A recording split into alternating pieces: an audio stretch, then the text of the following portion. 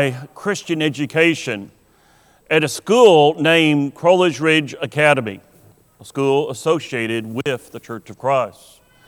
And there I learned to love the truth of God's Word, the facts of the Bible. You know, at an early age there in the academy, I could quote verses and verses and verses. I could give you, the 12 tribes, the 12 apostles, the books of the Bible. I knew my Bible facts.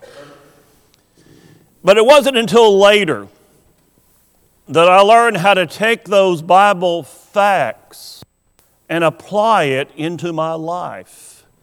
You might know that in my teaching of Bible classes, what is that common phrase? I'll say, so what?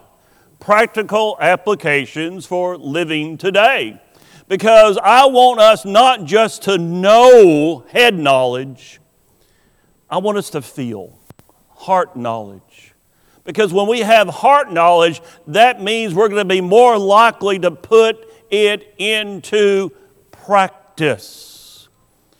You know, this series that we're doing from 1 Peter called A Living Hope, based on 1 Peter chapter 1, verse 3, is all because of that series we did in August about your five. We talked about people that you know, people that you love, people that are dear to you, that are not faithful Christians. It was a sermon series to hopefully cause us to be more aware of the need to share our story with people. Well, 1 Peter is a book that's all about sharing the good news of Jesus. And guess what? There's many things I can't tell you about the future, but there's one thing that I'm pretty confident about. If you live long enough, you're going to feel the flame of pain. Pain will come into your life. It could be the pain of physical pain. It could be the pain of rejection. People that you love, people that are dear to you, because you're not a Christian, will turn their back on you. It could be the pain of hostilities. It could be emotional pain. But the flame of pain will come into your life. How you handle that will have a big impact on your five. Because your five is watching you. And will you turn more to God in the midst of pain? Will you rest your confidence in Jesus despite the pain? How will you handle the pain? You see, we want to take this from just feelings in the head to feelings that we actually have in our hearts, and we put it into practice. We know that God is with us. That's head knowledge. But how do we practice it? How do we put it into our daily life? Guess what, folks? Your five need it. Now, you'll notice on this picture here, we've got five, I call them dolls, paper dolls. 5 little green paper dolls. When you see this, every time you see this morning, I want you to think about your five. Maybe the first one is good old Uncle Joe, salt of the earth, but he's not a Christian. Maybe the second one is, maybe that's Grandma Mary. Oh, she's religious, but she's religiously wrong. Maybe the third one is your neighbor. Maybe the fourth one is your best friend. Maybe the fifth one is a close relative. Every time you see this picture, I want you to think about your five that means so much to you. Your five who they're not faithful Christians. They need the Lord. This morning, the lesson is helping your five discover Jesus despite your pain. As Christians, what do we know? Well, we know that life will be great in heaven. Hey, can you picture that? Eternity in heaven, spending it with the Lord, with God, with all those great folks. Life in heaven will be great. But what about life here on earth with all its pain? Remember what we talked about last Sunday, verse number 10. For he who would love life, the Christian, should enjoy life more than anyone else. Why? Because we've got the joy of heaven waiting for us. We know we have the joy of heaven waiting for us. So as Christians, we should have the joy down deep in our hearts, always. But how does that work? How does that work when your best buddy turns his back on you and walks away because you're a Christian? How does that work when the doctor says you've got cancer? How does that work when the person you married that you believed in walks away? How does that work? Sure, the pain will be gone in glory, but what about finding the benefit in pain today? How do you do that? And how do you use your pain to encourage your five? That's really our question for today. 1 Peter chapter 3, verse 13. And who is he? Peter wants to know. Who is he who will harm you if you become followers of what is good? The pain of opposition, the pain of abuse, verbal abuse, cutting you down, laughing at you. But even if you should suffer for righteousness' sake, you are what? Blessed. And do not be afraid of their threats, nor be troubled. Don't be afraid. Don't be afraid of them. What can they really do to you? If you're going to find the blessing in pain, and if you're going to encourage your five, especially in those times when life gives you a bunch of lemons, and it will happen, amen, amen, then God would say to you, don't fear people. People will beat you down. That's true. When life is hard. Yes, the pain of their words, the pain of their intimidation is real, but don't fear it because you've got God on your side. Here in verse 14, Peter is quoting Isaiah, one of the Old Testament prophets. In that context, the armies of Syria and Israel had allied themselves against the little country of Judah. Everyone in Judah was afraid. But what did God say? Do not say a conspiracy concerning all that this people call a conspiracy, nor be afraid of their threats, nor be troubled. That's what Peter is saying to us today. In the early 1940s, a young Serbian named Nikolai spoke out against Nazism. That wasn't very popular if you lived in Germany. Guess what happened to him? He ended up in a concentration camp. Excuse me. Here is what he wrote in his diary. I wrote it down. This is his prayer to God. Bless my enemies, O Lord, even I bless them, and do not curse them. Enemies have driven me into your embrace more than friends have. Just as a hunted animal finds safer shelter than an unhunted animal does, so have I. You see, Nikolai knew what it said in Matthew chapter 10. And do not fear those who kill the body, but who cannot kill the soul, but rather fear him who is able to destroy both soul and body in hell. Your 5 need this. Think about your 5. They need to see your example despite the pain. If you want to overcome the flames of your pain and inspire your 5, then God would say to you, don't fear people, instead fear Christ. What do we mean, fear Christ? Revere Him. Respect Him.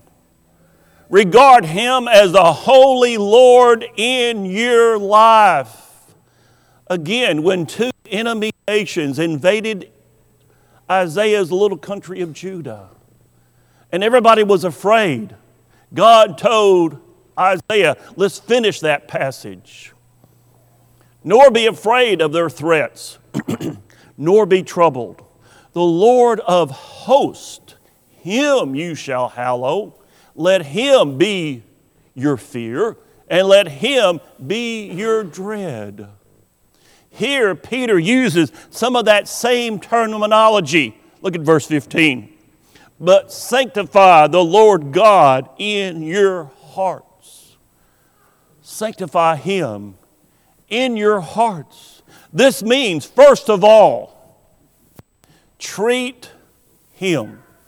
Treat the Lord with special respect by what you say. Fear Jesus first in word. Show reverence for Jesus by what comes out of your mouths. Look at verse 15. Let's finish it. Always. Notice, not sometimes, not occasionally, but always. Always be ready to give a defense to some people, a few people. No, to everyone, especially your 5, who ask for a reason for the hope. Remember that living hope? Living hope that's in you with meekness and fear. When Jesus Christ is Lord of our lives, each crisis, and by the way, there will be crisis come into your life. You better believe it. Each crisis becomes an opportunity for witness. But this is true only if you're prepared to give an answer when people ask you how you can have so much hope when you're in so much pain. Here's a story about me that you have not heard. Only a few people have heard this story. The people who have heard this story were people in immense pain. It was around the fall of 2011 that suddenly my right arm started tingling all the time. In a few months, that tingling had developed into my right arm felt dead. I had no feelings. It was like my arm was asleep. I went from doctor to doctor. They couldn't figure it out. The only one that actually helped me was my chiropractor. And I couldn't go to my chiropractor every day. I couldn't go to him 7 days a week. Finally, one of my doctors said, hey, I want to send you to a clinic in Memphis. There's a guy there, a doctor there, that takes odd cases. And your case is certainly odd. Can I send him all your test results? I said, send it to him. Let's get it booked. So we sent all the tests over to him, and I had my appointment with him. When he walked into the exam room, he said, I think I know what's wrong, but there's one more test I want you to take. And then I'll tell you what I think. So I said, let's go, let's do it. So we did one more test. I went back to the exam room, waited about 15, 20 minutes. The doctor walks in. He said, it is what I thought it was. You've got a fat head. No, actually, he didn't say that. He said, "You've got a head too big for your body." I wear a size 8 hat. The common size hat for a man is 6.5. I've got a big head. And he said, "You've got too big a head for the bone framework you have in the neck." And what is happening is your big head is pressing down constantly on your neck, and it's not working. That's the bad news. The good news, I can go in there with surgery and I can add titanium spacers up and down your neck. I can add in titanium screws. I can take a bone from cadavers and I can rebuild your neck. But it will never be as good as what God gave you in the first place when you were born. But I can get close to it. You won't have a lot of flexibility. You may notice I don't do this very often because it hurts intensely. I turn to you. But he said, I can't give you what God gave you in the first place, but with this surgery, in about a month or so, you will be able to go back to work on a part-time basis. I said, "What? Part-time basis?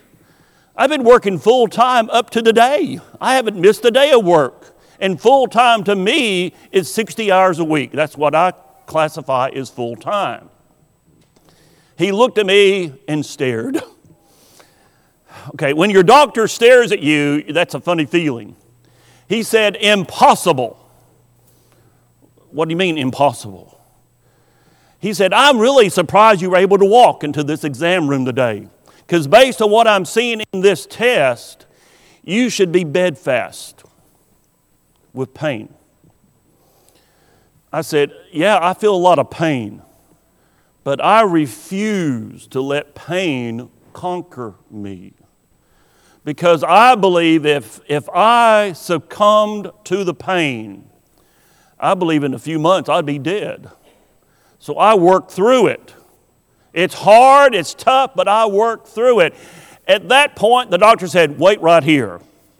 That started a 90-minute parade of other doctors. Every doctor in that clinic wanted to come in and talk to me because they said, "You're odd. You're weird."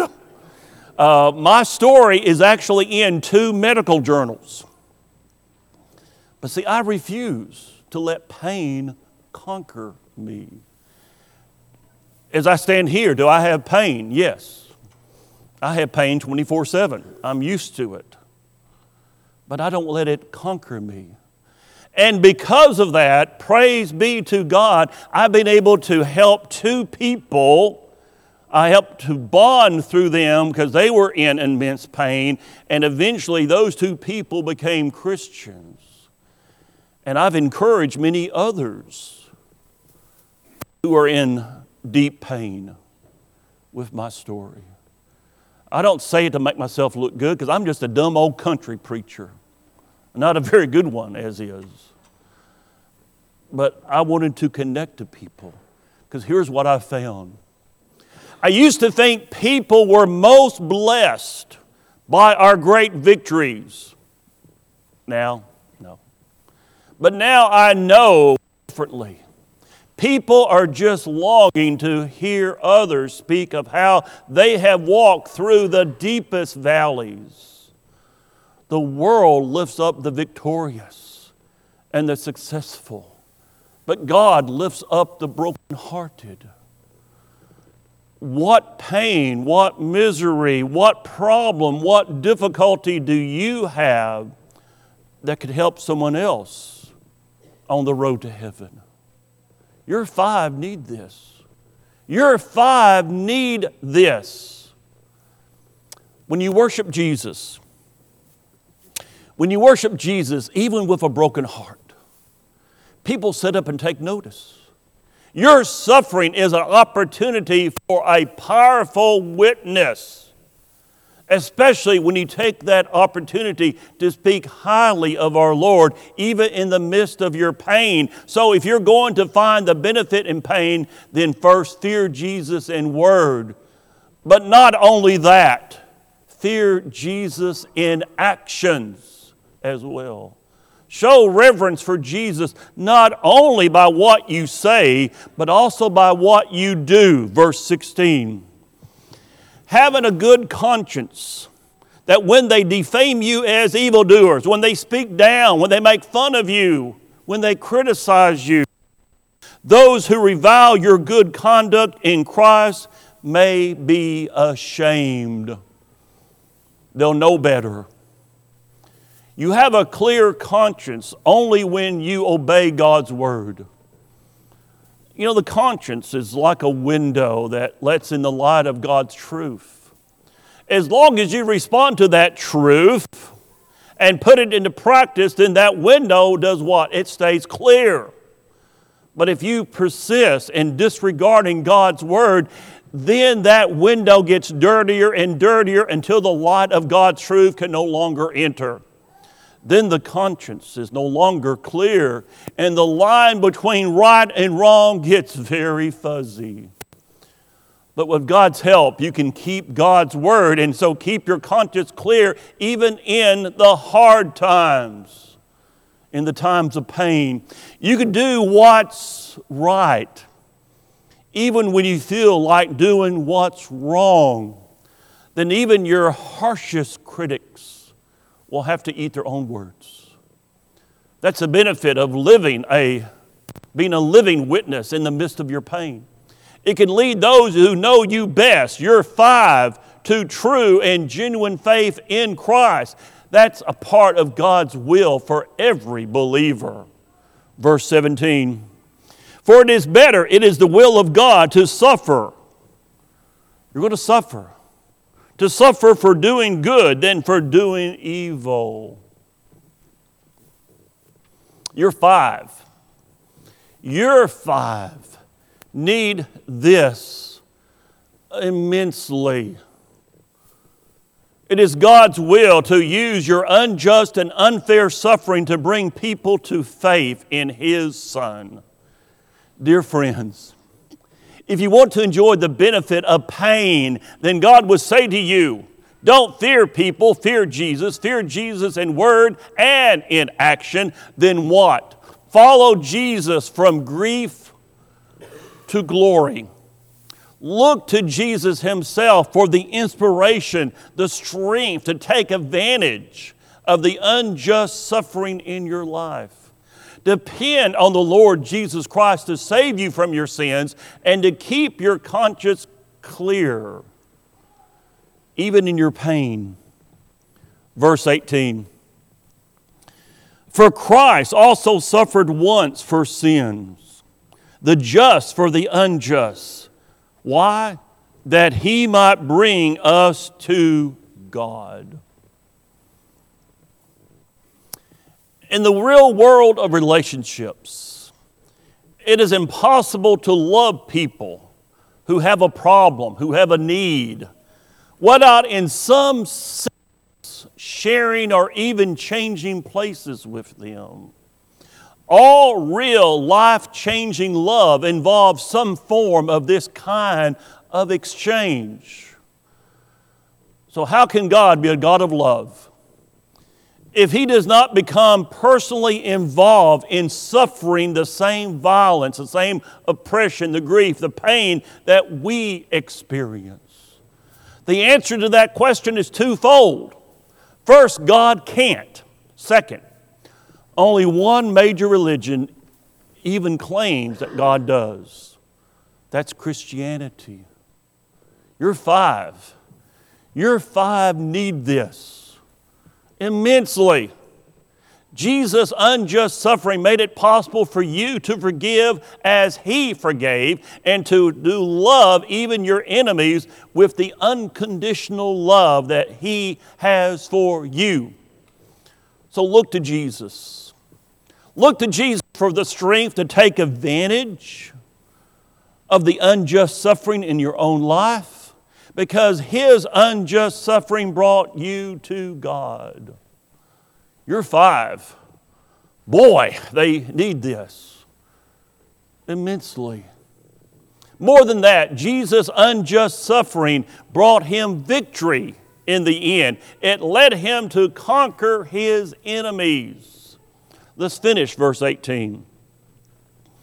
Being put to death in the flesh, but made alive by the Spirit, by whom also he went and preached to the spirits in prison, who formerly were disobedient when once the divine suffering waited in the days of Noah, while the ark was being prepared, in which a few, that is, 8 souls, were saved through water. Jesus' unjust suffering brought you to God. Jesus' unjust suffering brought to him victory, with the result that his unjust suffering also brought salvation for you and me. By his death and resurrection, Jesus saves obedient believers. He saves obedient believers from their sins. Verse 21. That is also an antitype, which now saves us. Baptism, not the removal of the filth of the flesh, but the answer of a good conscience toward God through the resurrection of Jesus Christ. Baptism washes away our sins. Look to Jesus, depend on him, because his unjust suffering brought you to God. His unjust suffering brought him the victory, the wonderful victory. Verse 22. Who has gone, this is speaking of Jesus, who has gone into heaven and is at the right hand of God, angels of authorities and powers having been made subject to him. Hallelujah. Jesus is Lord. Revere him and him alone. Obey him. On July 16, 1969, Apollo 11 blasted off from Florida, carrying the first human beings, hopefully, to the moon. The president at that time, President Nixon, had his speechwriter to write a speech just in case. In case something happened bad, where the mission failed, and they could not bring back the astronauts back to Earth. The speech was written. That speech was never given. Because on July the 20th, with just about 30 seconds of fuel left, the lunar module touched down on the moon. Those astronauts, when they got back, were treated as heroes, and rightly so. Parades were given for them, standing ovations, people were writing about them. They were all celebrating their wonderful victory. And it was, if you remember 1969, it was a wonderful victory.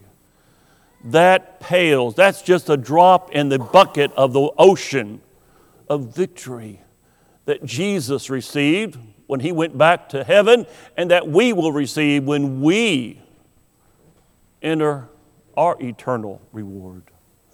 That's real victory. Folks, I want you to remember, life is not a straight line leading from one blessing to the next, then finally to heaven. Life is a winding and troubled road, switchback after switchback.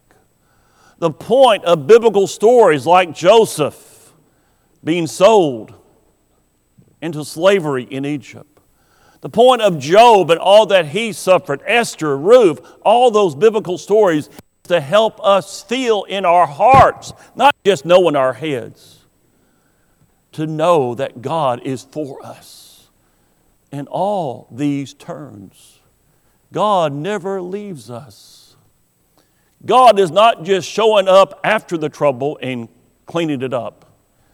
God is plotting the course and managing the trouble with far-reaching purposes for our good and for the glory of His Son. Your 5.